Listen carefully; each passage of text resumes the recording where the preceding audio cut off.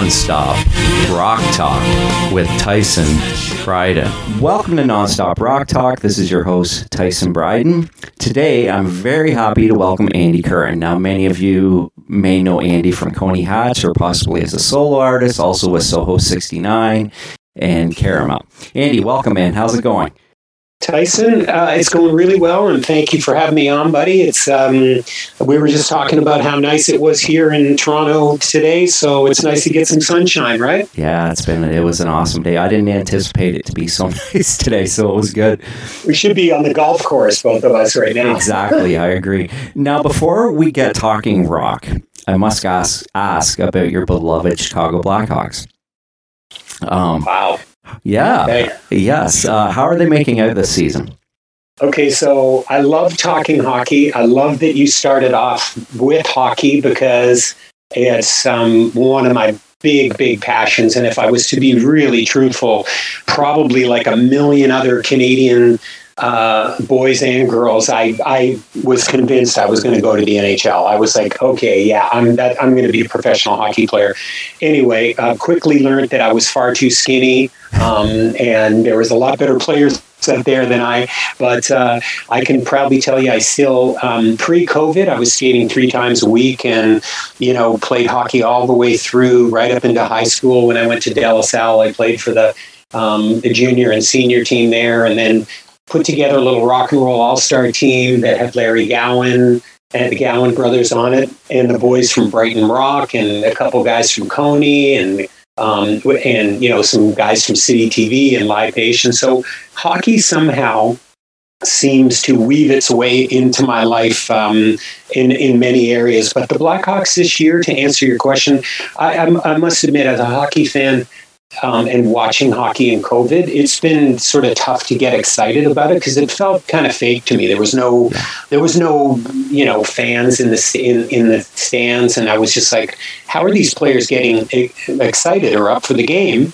And because we're all of us are in the same boat, it gets pretty boring at home just watching Netflix and stuff. So I was like, screw it, man. The hockey season's on. I got the NHL channel, and I've pretty much watched every single Blackhawk game last season and this season, and was excited to see him beat Edmonton in that sort of wild card round.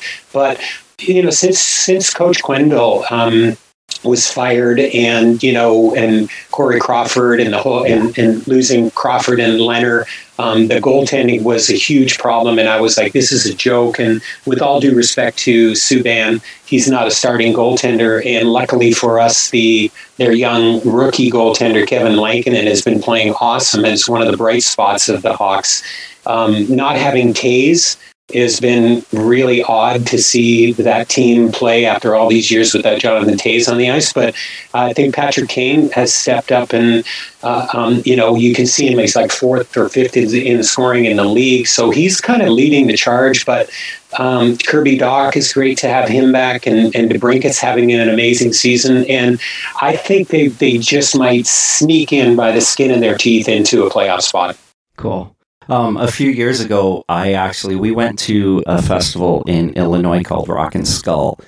Okay. And I said to my wife, I was like, you know what, we should leave early and go into Chicago, because Chicago was it was in Pekin, Illinois, so it was about an hour and 45 minutes, and I actually got to go see a Blackhawks game, and it was awesome. Oh man, yeah, going to the United Center, I've been spoiled because, and it's a very long story that starts off with Pat Stapleton's son, Mike Stapleton. And I'm trying to think how or when. I actually, you know what? Very quick story, I'll tell you, because this kind of combines hockey and rock and roll. Yeah. So, when I had my solo band going, we did a lot of stuff with Labatt's. And Labatt's, at one point they were so generous in the sort of in the framing it up like tour support. They basically said, "Hey, Andy, we know you're out on the road with Kim Mitchell. We'd like to sort of sponsor you, and it means that you have to wear some Labatt's Blue swag. You got to put a banner in your dressing room, maybe wear some clothes, tell people some nice things about Labatt's, and you're only allowed to drink Labatt's Blue beer. And we're gonna give you like a cash donation towards it, and it kept me on the road for about 18 months, right? Where literally, and I remember thanking them the year that I won the Juno Awards, my Juno Award, and I said, without Labatt, we wouldn't have been able to stay on the road this long. And people were like, "Oh my God, I can't believe you thanked a brewery at the Juno Awards." And I was like, well, "Why wouldn't I?" Right? Yeah. So I struck up a really good friendship with a guy by the name of Ken Darrett, and Ken was one of the senior brand managers there, and he knew I was a Blackhawk fan. He said, "Hey, do you want to come to a game, a Blackhawk game? We've got really good seats." And I was like, "Hell yeah, I do." So we went to the game. And he said, "Do you have time for a drink after the game?" I said, "Absolutely." He goes, "A couple of my friends are just around the corner." And this was when the Leafs were playing at Maple Leaf Gardens. So we went around the corner to the hotel. I can't remember the name of it. It backed on to Wood Street on the back of the arena there. And we walked into this bar, this private bar, and the entire Chicago Blackhawks team are in there. Every single one of them after the game. So Ken Darrett knew them all. And Doug Wilson walks up to me and goes, "Hey, I understand you're a Blackhawks fan. I got a present for you." And he gives me this signed, framed photo to the world's biggest Blackhawk fan, Andy Curran. And so I'm hobnobbing with him and Chelios and Eddie Belfour, and Roenick was there, and Steve Larmer. And I ended up striking up a friendship with Steve and keeping in touch with him to this day. But Mike Stapleton does a beeline over towards me. And for those of you who don't know who Mike Stapleton is, his father was Pat Stapleton, and he was on Team Canada, and he was the captain of the Chicago Blackhawks during the 70s with Hull and Mikita and Esposito and all those guys. So Mike Stapleton does a beeline over towards me and says, "Oh, dude, I love your band, man. I've seen your band so many times." And he starts basically saying that he's a fan of so this whole thing leads into my story about the United Center. So I had been to games at the old Chicago Stadium. When Coney Hatch was on the road, Carl Dixon and I would often, on a day off, if we were in Pittsburgh, we'd go to the Civic Arena. We've seen games at Joe Louis. And any time we had a day off, we would buy a ticket. So Carl and I and a couple of the guys on the crew went to a game at the old Chicago Stadium. But when it came time for what I call the mini dynasty, when the Hawks won 3 Stanley Cups in the period of a very short time, through Mike Stapleton, I met the equipment manager and the trainer, and then next thing I know, when Rush is on tour and I'm working with Rush, I'm inviting those guys to Rush gigs, and Seabrook's coming out, and and Dave Bolin and all these guys. So now I'm having a love-in with the Blackhawks, and I'm actually, I'm hobnobbing with the guys who work for them, some of the guys on the team. So when it came time for the playoffs, I said to them, "Can you get me?" When the Hawks were in the finals, every year for 3 years in a row, I went to Game 5 and got to see.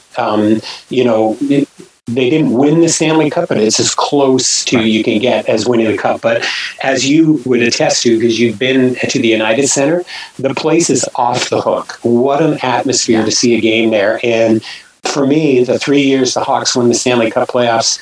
Not only did I get to go to the games, but I was invited up into the ambassador suite where Tony Esposito, Stan Mikita, Denny Savard, Bobby Hull are all hanging up there drinking.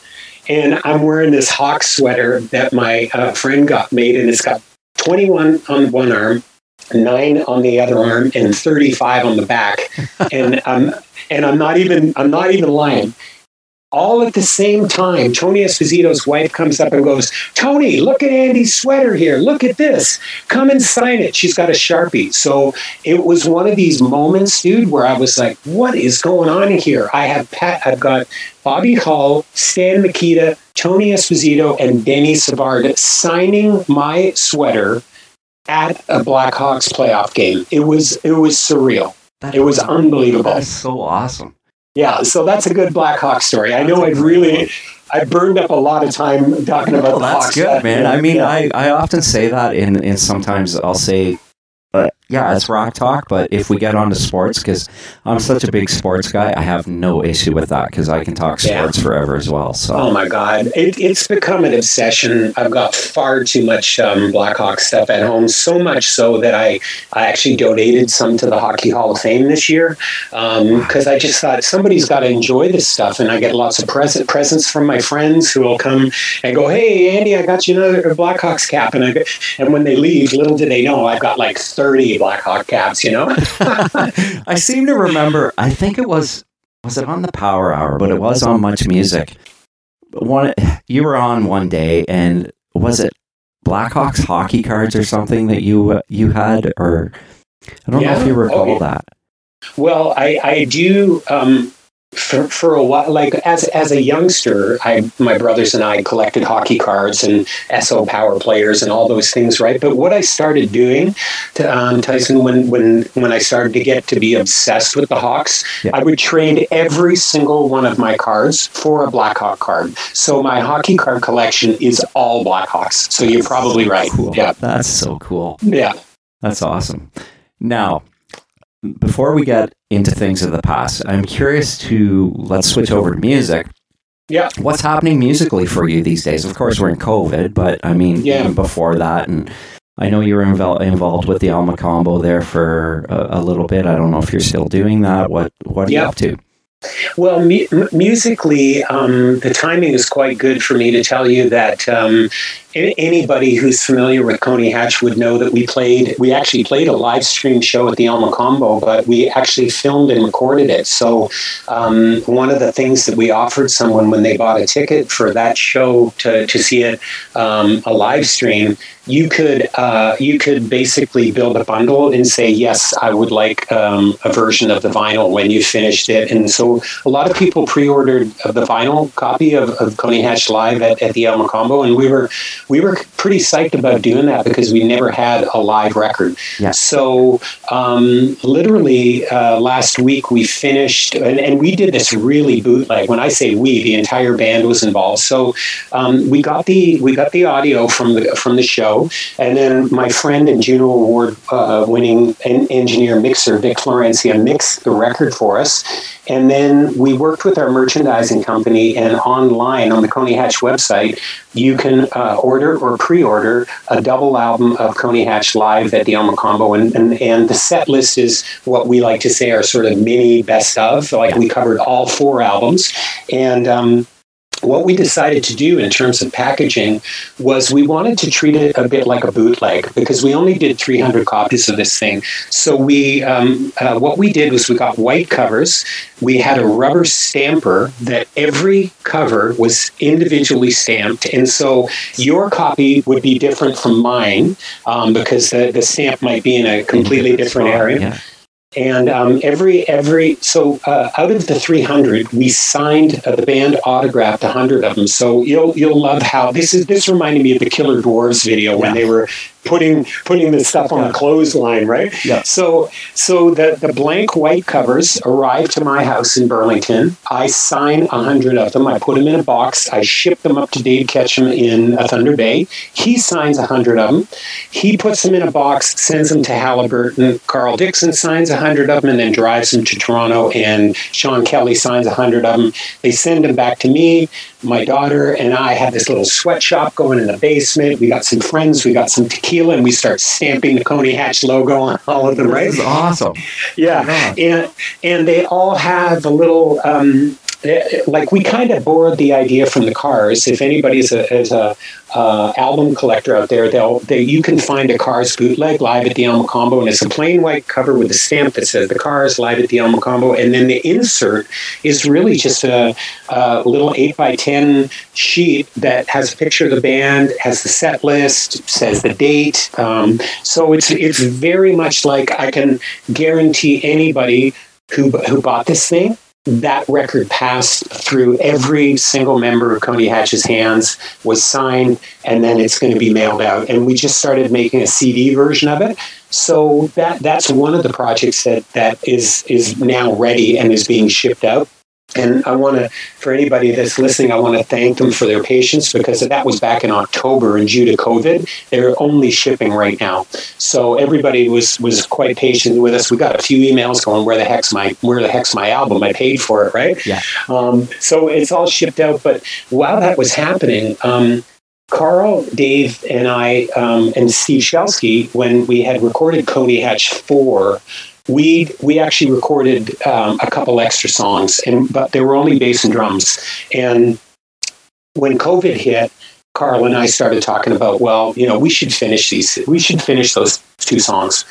So we called up Sean Kelly and asked him if he'd be interested in finishing them with us, and he was over the moon. So again, we went in the studio with Vic Florencia, and we finished off 2 brand new songs, which we're figuring out right now, Tyson, whether we're going to add them to a live in Germany, which we recorded a live show in Germany about a year and a half ago, and maybe bundle it with that, or maybe, because we're talking to a couple of different labels. One of them is in Los Angeles, and they might want to bundle all of this stuff together that I told you about, and put together a new Coney Hatch record. So that's on the Coney Hatch front. And then there's another really interesting project that I'm involved in, where I had met a young female singer-songwriter, vocalist. Her name is Maya Wynn, and she's from Portland, Oregon, and she's about 24 years old.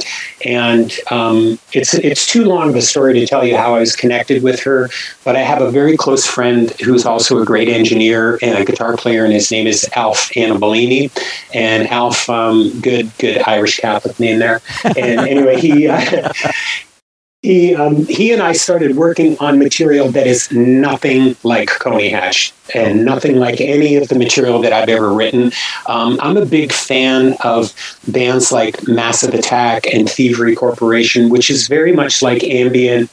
There's a lot of trippy elements to it, a lot of drum loops, very atmospheric. It's kind of chilled, but it can get dark. It can get dark, especially Massive Attack. If you listen to it, you can say, wow, that song sounds a bit heavy, but it's not heavy in the guitar crushing, heavy metal sounds, but it's actually got very dark, moody feeling. And so the 3 of us, Alf, Maya, and myself, started working on some songs remotely, sending them back and forth. And one day I just happened to be talking to Alex Lifeson, because I still have a very long friendship with Geddy and Alex and still work with them in certain capacities. Yeah. And Alex said to me, hey, dude, what are you up to? Like, I know you've got work stuff on, and but I know you've got a recording studio at home, and what are you up to? So I told him about this project with Maya and Alf, and he said, oh, well, that sounds really interesting. Would you send that to me? I'd like to hear a couple of those songs. So I did. I emailed him a couple MP3s, and literally within half an hour, he called me back and said, I love this. I want to play guitar on it. And I honestly was speechless, because you're talking to a guy. That's amazing. Yeah, it was like, what world am I living in here? Alex Lifeson just said that he wants to, work on these songs and be part of this project. So to put things into perspective, a guy that grew up in Mississauga, I'm a music fan first. I love music, all types of it. Yeah. And, my walls were covered in pictures of Rush and Ted Nugent and Peter Frampton and Judas Priest, and you name it, all the bands that I grew up with, I loved.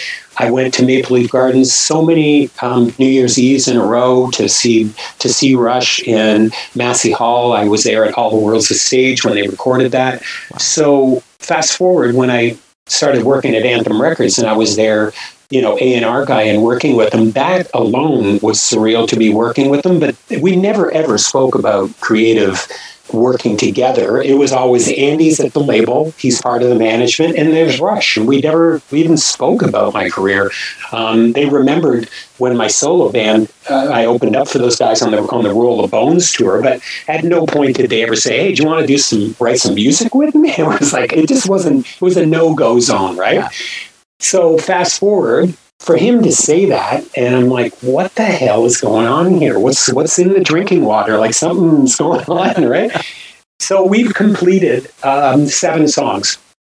We are figuring out what we're going to do with that project. The project name is Envy of None, And we're just, like I said, we're just trying to figure out, the bird is going to leave the nest. The material's pretty much finished, and we got to figure out, are we going to talk to a couple of our label friends? Are we just going to put it up on Spotify and Amazon and Apple and just get it out there? So TBD on that, but that's a long-winded answer to tell you that's kind of what's going on with me musically right now at the moment. That's awesome. Alex Ferguson. Wow. I know. That's amazing. Now, getting back to that, I had to ask about that bootleg, the live at the Alma Combo. Mm-hmm. Is it sold out? I think the signed copies are pretty close to being sold out right now. I know. Like there was a glitch. Our merch guy told me that there was a glitch and that the website store was down for a little while. But I'm fairly certain there's still some more signed copies. Okay. And then we're working with a company in Burlington called Isotope Distribution, and they actually went out to a bunch of sort of mom and pop record stores and said, "Are you guys interested in the live Coney Hatch kind of bootleg vibe?" And so next thing you know, they took a bunch of orders from retail stores. So to answer your question, I'm going to estimate that there might be maybe 20 copies left of the signed version. But if you miss out on it, you could potentially go to a record store, in June and be able to pick this up. Okay, good to know, because I'm gonna go on and look it up. It's funny. I just pulled out 2 of my Coney Hatch albums. Yeah. And I was looking at this. I got these probably late 90s, so records were out, right? And I got them at a garage sale or at a flea market or something. And I was looking at this at out of hand, and it cost me $2. Love it. I know, right? It's amazing how vinyl just was so, it was just like, I can remember hearing labels were just destroying them, and because nobody was buying them, and CDs quickly went that way too. But people, there's a whole tactile thing, and I think you and I can share stories about going to record stores and flipping through and looking. Yep. Sometimes I used to buy a record just for the album artwork. Yep. I didn't even care. I was just, this looks like a cool cover, right? Yeah. So it's amazing that it's come back in vogue. And I just noticed your T-shirt, by the way. That's an awesome T-shirt. One of my all-time favorite bands. Big fan. I just got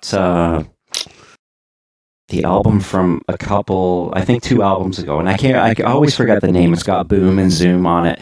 Fantastic album. I just got that last week and love it. It sounds great. I just got the vinyl of it, right? I had the CD, but I found it on Amazon. I'm always buying stuff, which actually leads me to my next point. I was on Facebook Marketplace probably 3 weeks ago, and there was a guy selling vinyls. So one was Hanoi Rocks, and then there was 2 Kick-Axe albums in there. So I brought it home that night, put on Welcome to the Club, like you're supposed to do when you play an album. I was reading the liner notes, and lo and behold, there is your name. You had contributed to the band's great, which I think is a good version of the Beatles' A Little Help for My Friends. And tell me about, what do you recall from that? Well, it's funny that you mentioned that because somebody recently posted a photo on Facebook, and then I think I ended up sharing it because I had, my memory is like, I've got a good memory for certain things, and then it'll take something like a conversation like this where you'll say, "Hey, dude, remember when you were in the Metalworks studio with Kick-Axe?" And I'll be like, "Oh yeah, I completely forgot that," right?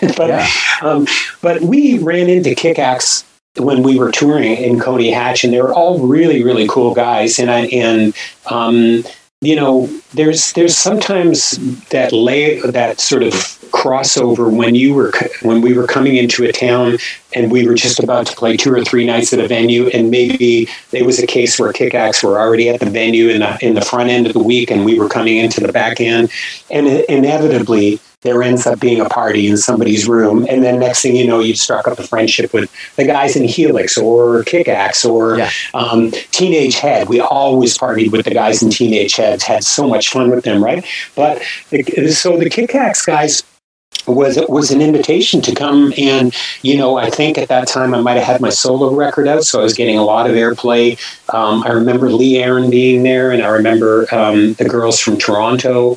I'm trying, maybe Alfie Zappacosta. So I think they did a bit of a short list of who's who are being played on Much Music at the moment. And I lived in Mississauga, so I was like, this is 5 minutes from my house. I'm going to go over and see my friends. So yeah, and it was a bit like the We Are the World thing. Like there was a ton of guys in the back, and it wasn't like I was featured. Like I'm pretty sure, Lee Aaron had a couple feature lines. I was just happy to hang out and drink beers and see the guys.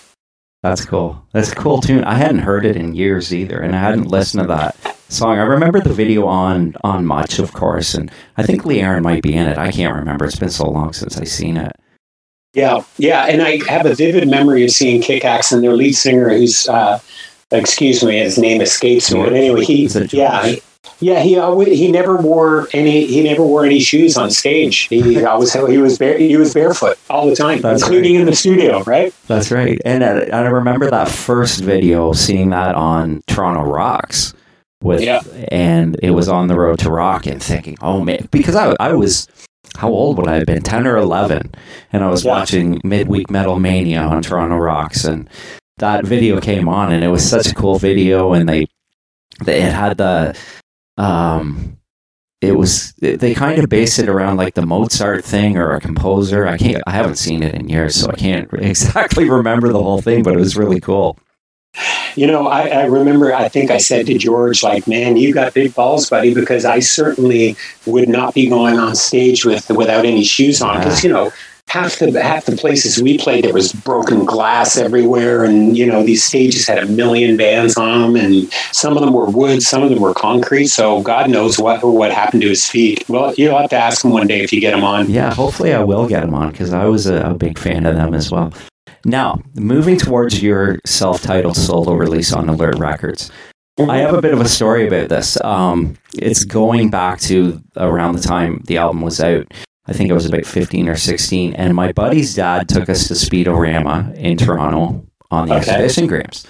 And I had the solo album, and I was loving it. I think I bought the single first for License to Love, and then I bought the tape. So anyways, well, it turned out you were there doing a signing or something. And we were kind of in awe, because we were from a smaller town, like we were from Orono, Ontario, which is on the way to Peterborough. Sure. Yep. So anyway, so we drove to Speedorama, and so we got to meet you, and we chatted for a second. And it's funny, you signed my buddy's his jean jacket. Well, we had a friend who was an artist, and believe it or not, where the signature one, he got him to do the logo off the album on this jean jacket. Oh, wow. Yeah, and he did it. And it was like, it looked exactly like it. It was just really cool. And I'm not sure if he still has it. I'm gonna have to ask him. But we were actually very big fans, and we were like, and you were so nice to us, and we were just these young kids and everything, and it still stands out in my mind. Well, and there you go. There's a perfect example of you just planting the scene with Speedorama. Like, I'd totally forgotten even being there. And, if you have a computer and your computer's running slow and you got to clean the cache out to get to clear it up, that's often what happens to me. And sadly, some of these memories have gone. And then someone will say, oh yeah, like, remember Speedorama? And then boom, I'll just have to pull it out from the hard drive. But I do remember being there, and that particular period was it was a scary concept to leave Coney Hatch and start my own band again, just like literally starting over again. And the rewards that instantly, thank God for me, like, we got a lot of airplay. Much Music was all over a couple videos. We toured for, like I said, 18 or 19 months. Labatt's was on board. Got invited out to do some dates with Rush. We toured with Rick Emmett in Haywire. We were constantly touring, had a couple Juno nominations, and actually won one. So, for me, that was a real confidence builder, because you got a picture that I'd been in Coney Hatch and shared the duties with 3 other guys, and all of a sudden now I'm out on my own. And that was after a lot of failed attempts to try to replace Carl Dixon. We had Kevin Labrie, or James Labrie as he's now called. He was in Coney Hatch for about 5 minutes, and I didn't know that. And then Phil Narrow from Tallis was in Coney Hatch for about 5 minutes, and then and our managers were like, no, this isn't good. That lineup's not good. And I was like, that's it. I'm done with Coney. I'm putting Coney away, and never say never. Of course, we've done like a billion reunion tours, like Spinal Tap or something. But I'm still friends with those guys. But that was a really important time for me, because the other thing that a lot of people don't know, and I'll share the story with you, is initially I went back to my old roots and I asked Kim Mitchell to produce that record, because I loved working with Kim at Quest in Oshawa and on the first Coney Hatch record.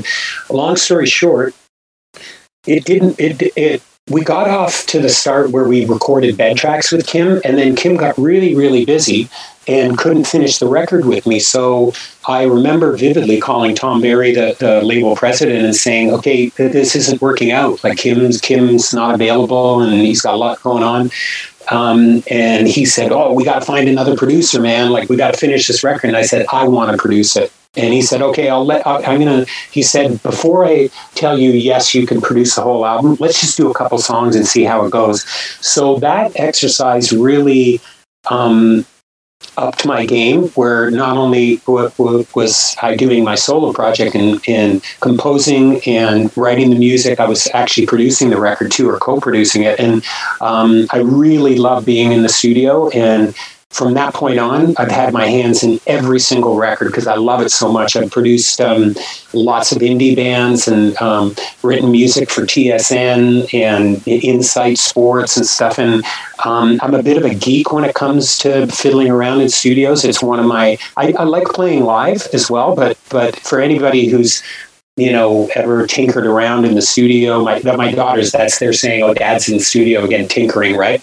But it's a real passion of mine. Yeah, that's awesome. Now, and going back to that Speedorama thing, another funny story about it was we took a photo with you. So this was back in the days when you had to get the film developed.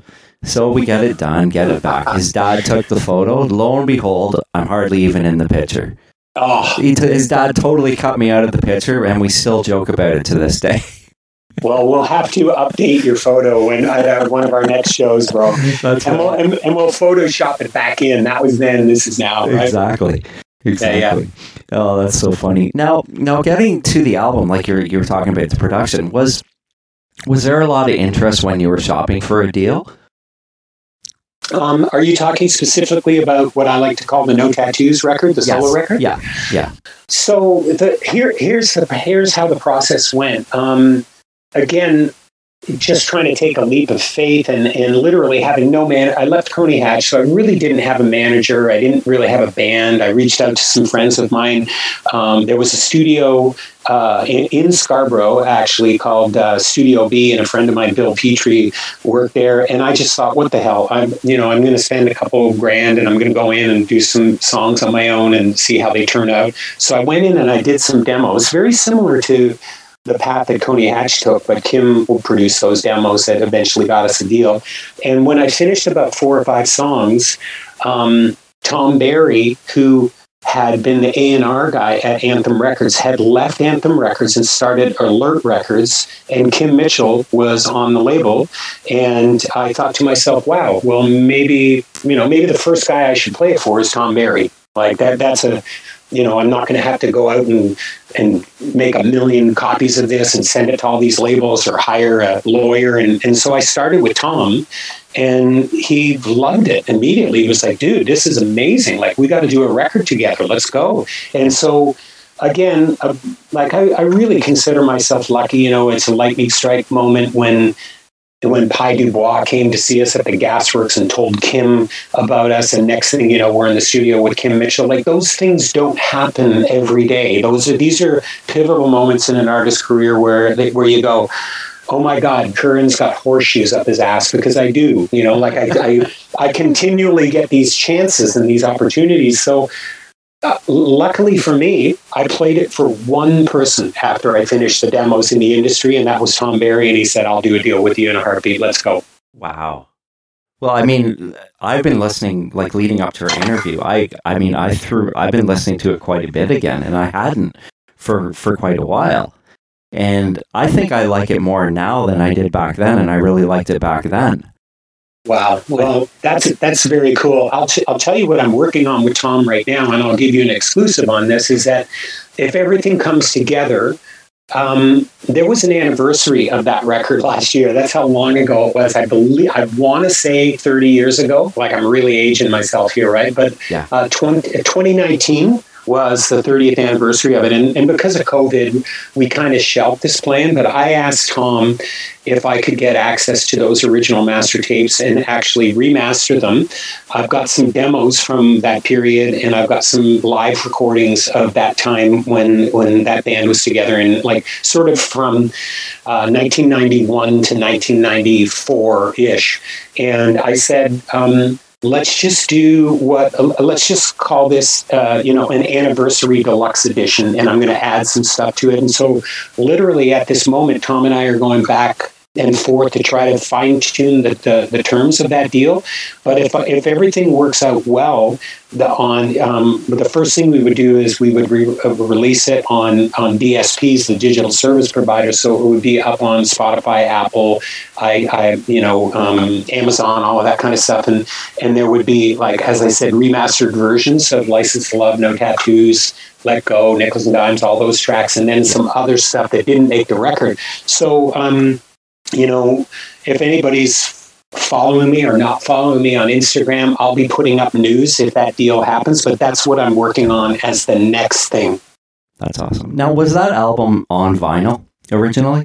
It was. It's hard to find, and we are talking about doing physical copies. If the reception is good enough, Tyson, we'll probably do some limited physical copies of what I call the anniversary reissue, right? Yeah, I tried to look it up on Discogs, because that's usually where I buy if I'm looking for something vintage that I want to get. It's usually on Discogs, and I may have seen one. I just couldn't remember if I did or not. I think I've got one copy at home. I've got a couple cassette copies. I've got a couple cassette copies of the singles. Yes. Like we did Let Go and No Tattoos and License to Love on cassette singles. I can't believe that was a thing. But the funny thing, my brother Mike did the artwork for the No Tattoos cassette single, and the cover said, "This is the song your mother warned you about."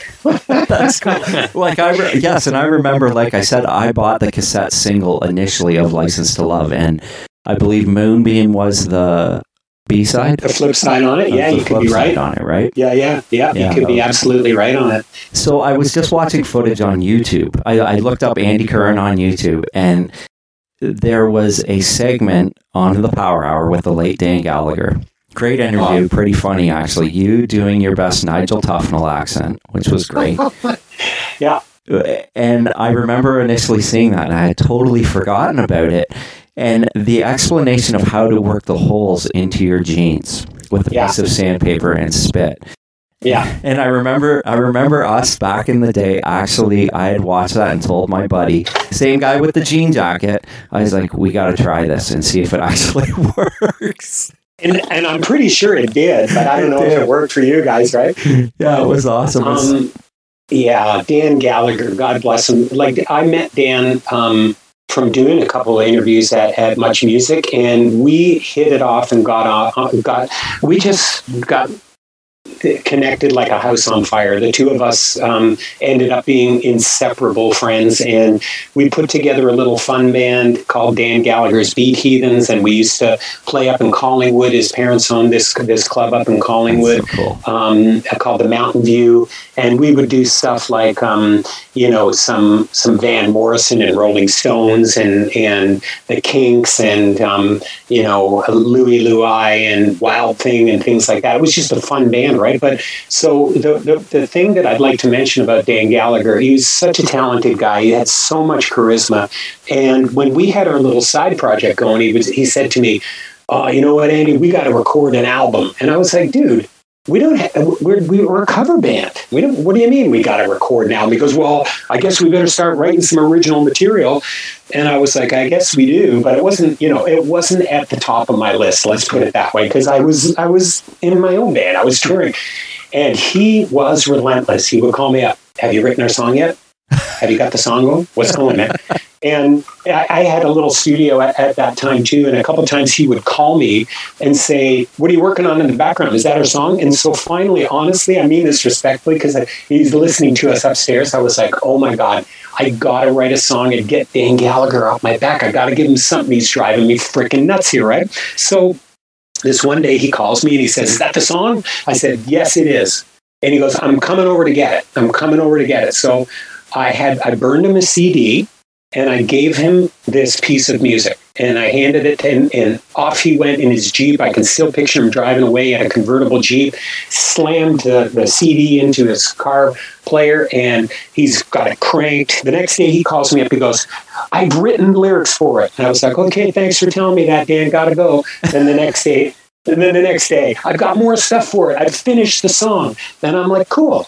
So he comes over to my house one day, and he says, will you record me singing it? I said, no problem. So I sat him down, put some headphones, put a mic in front of him, and doesn't he sing Digging a Hole? So he's written Digging a Hole, and it's not really finished, right? And he was just so happy. Like, it was, if I remember, it was an intro, a verse, a chorus, a second verse, and a second chorus, and then the song stopped. And I said, well, Dan, it's not finished. We got to finish the song.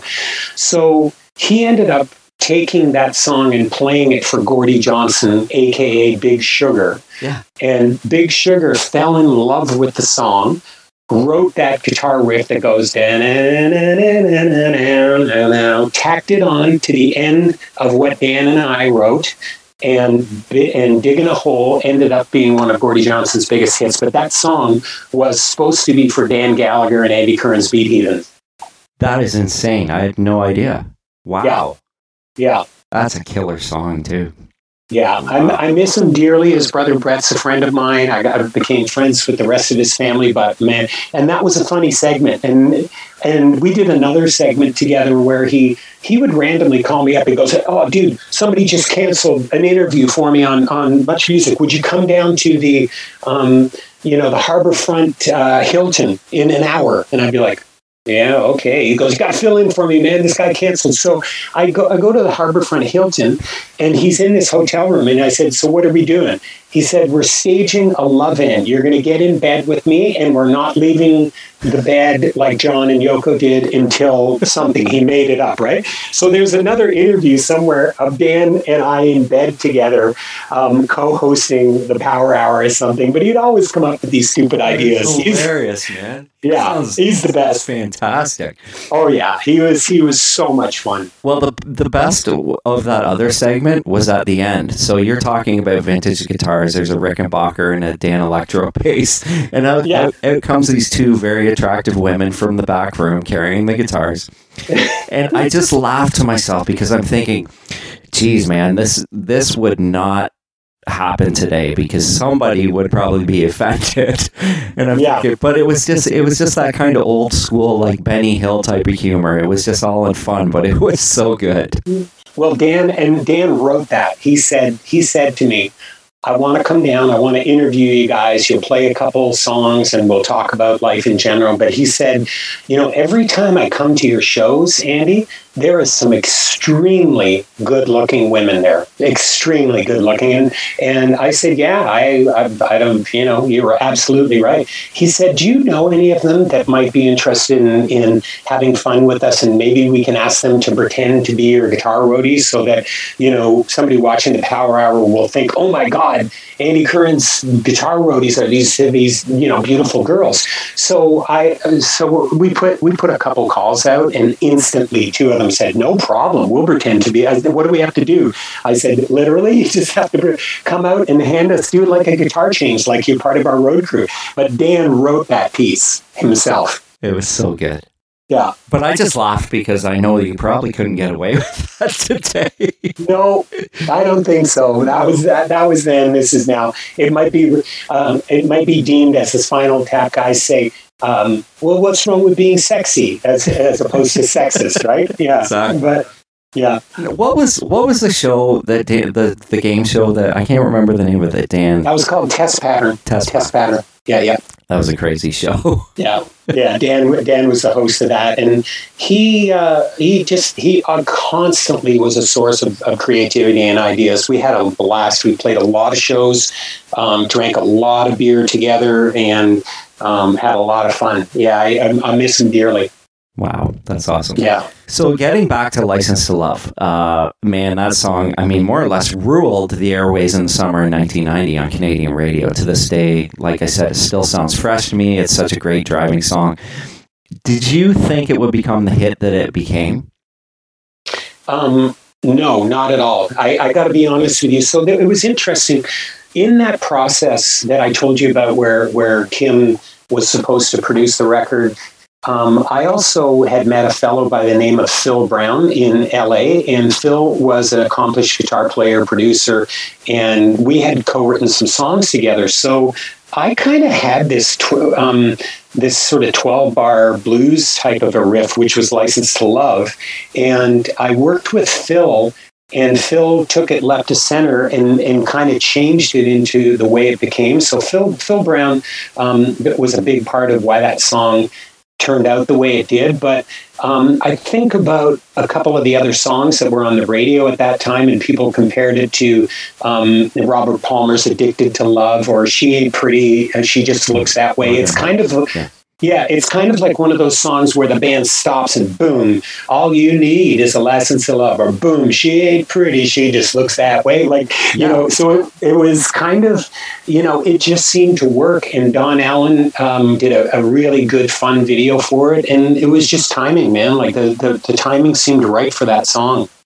I mean, like I remember, like I said, for the third time, I bought the single because I loved the song so much. I just couldn't. I think I played the crap out of that original single. I think I just kept playing it over and over again.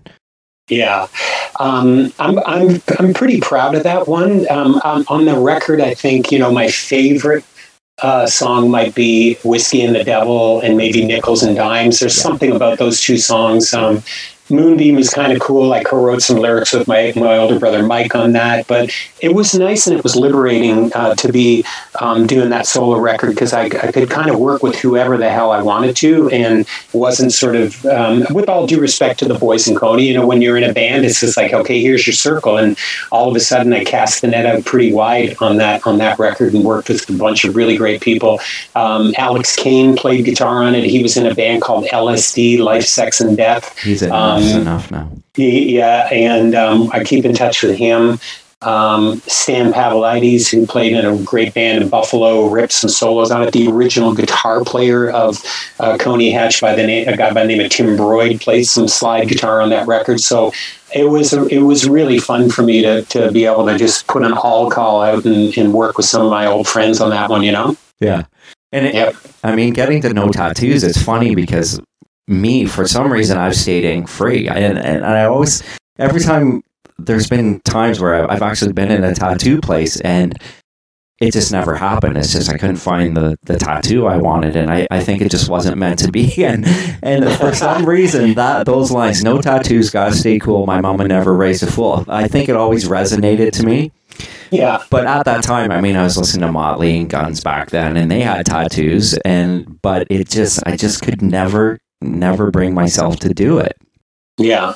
Well, in a lot of my lyrics, I try not to take myself too seriously, and a lot of it is tongue in cheek. And those words were words from my parents. If I said to my mom, and my mom and dad, born up and raised in England and very proper, and I would say, yeah, I want to get a tattoo, and my mom would say, you're a bloody fool.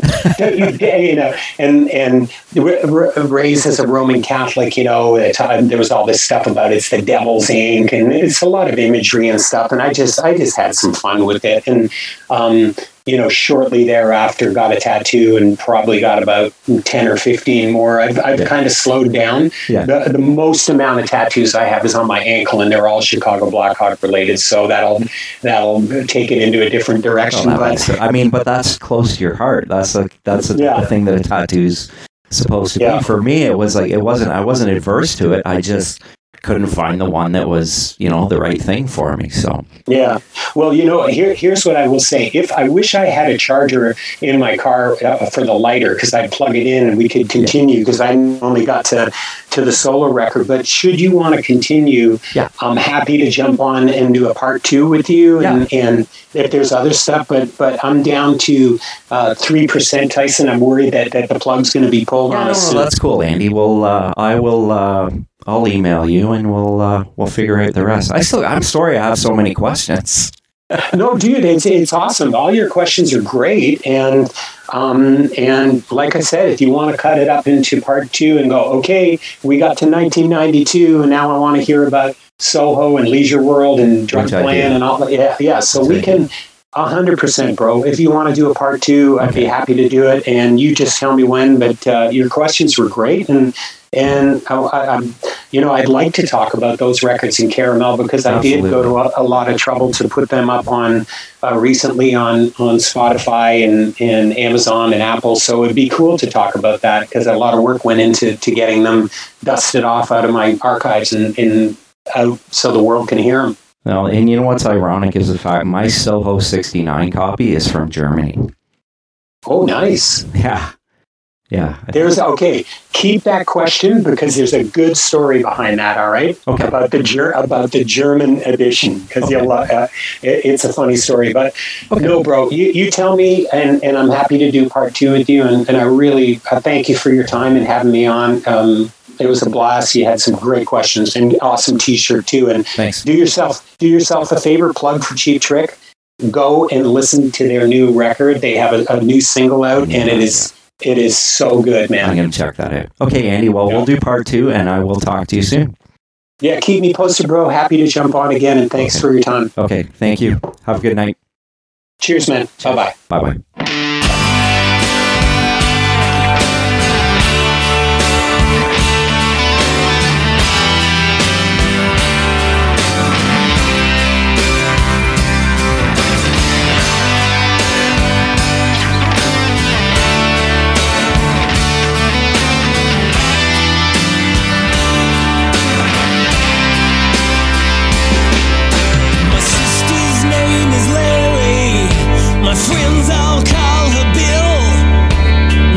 Look, she reads motorcycle books, makes a hurricane stand still.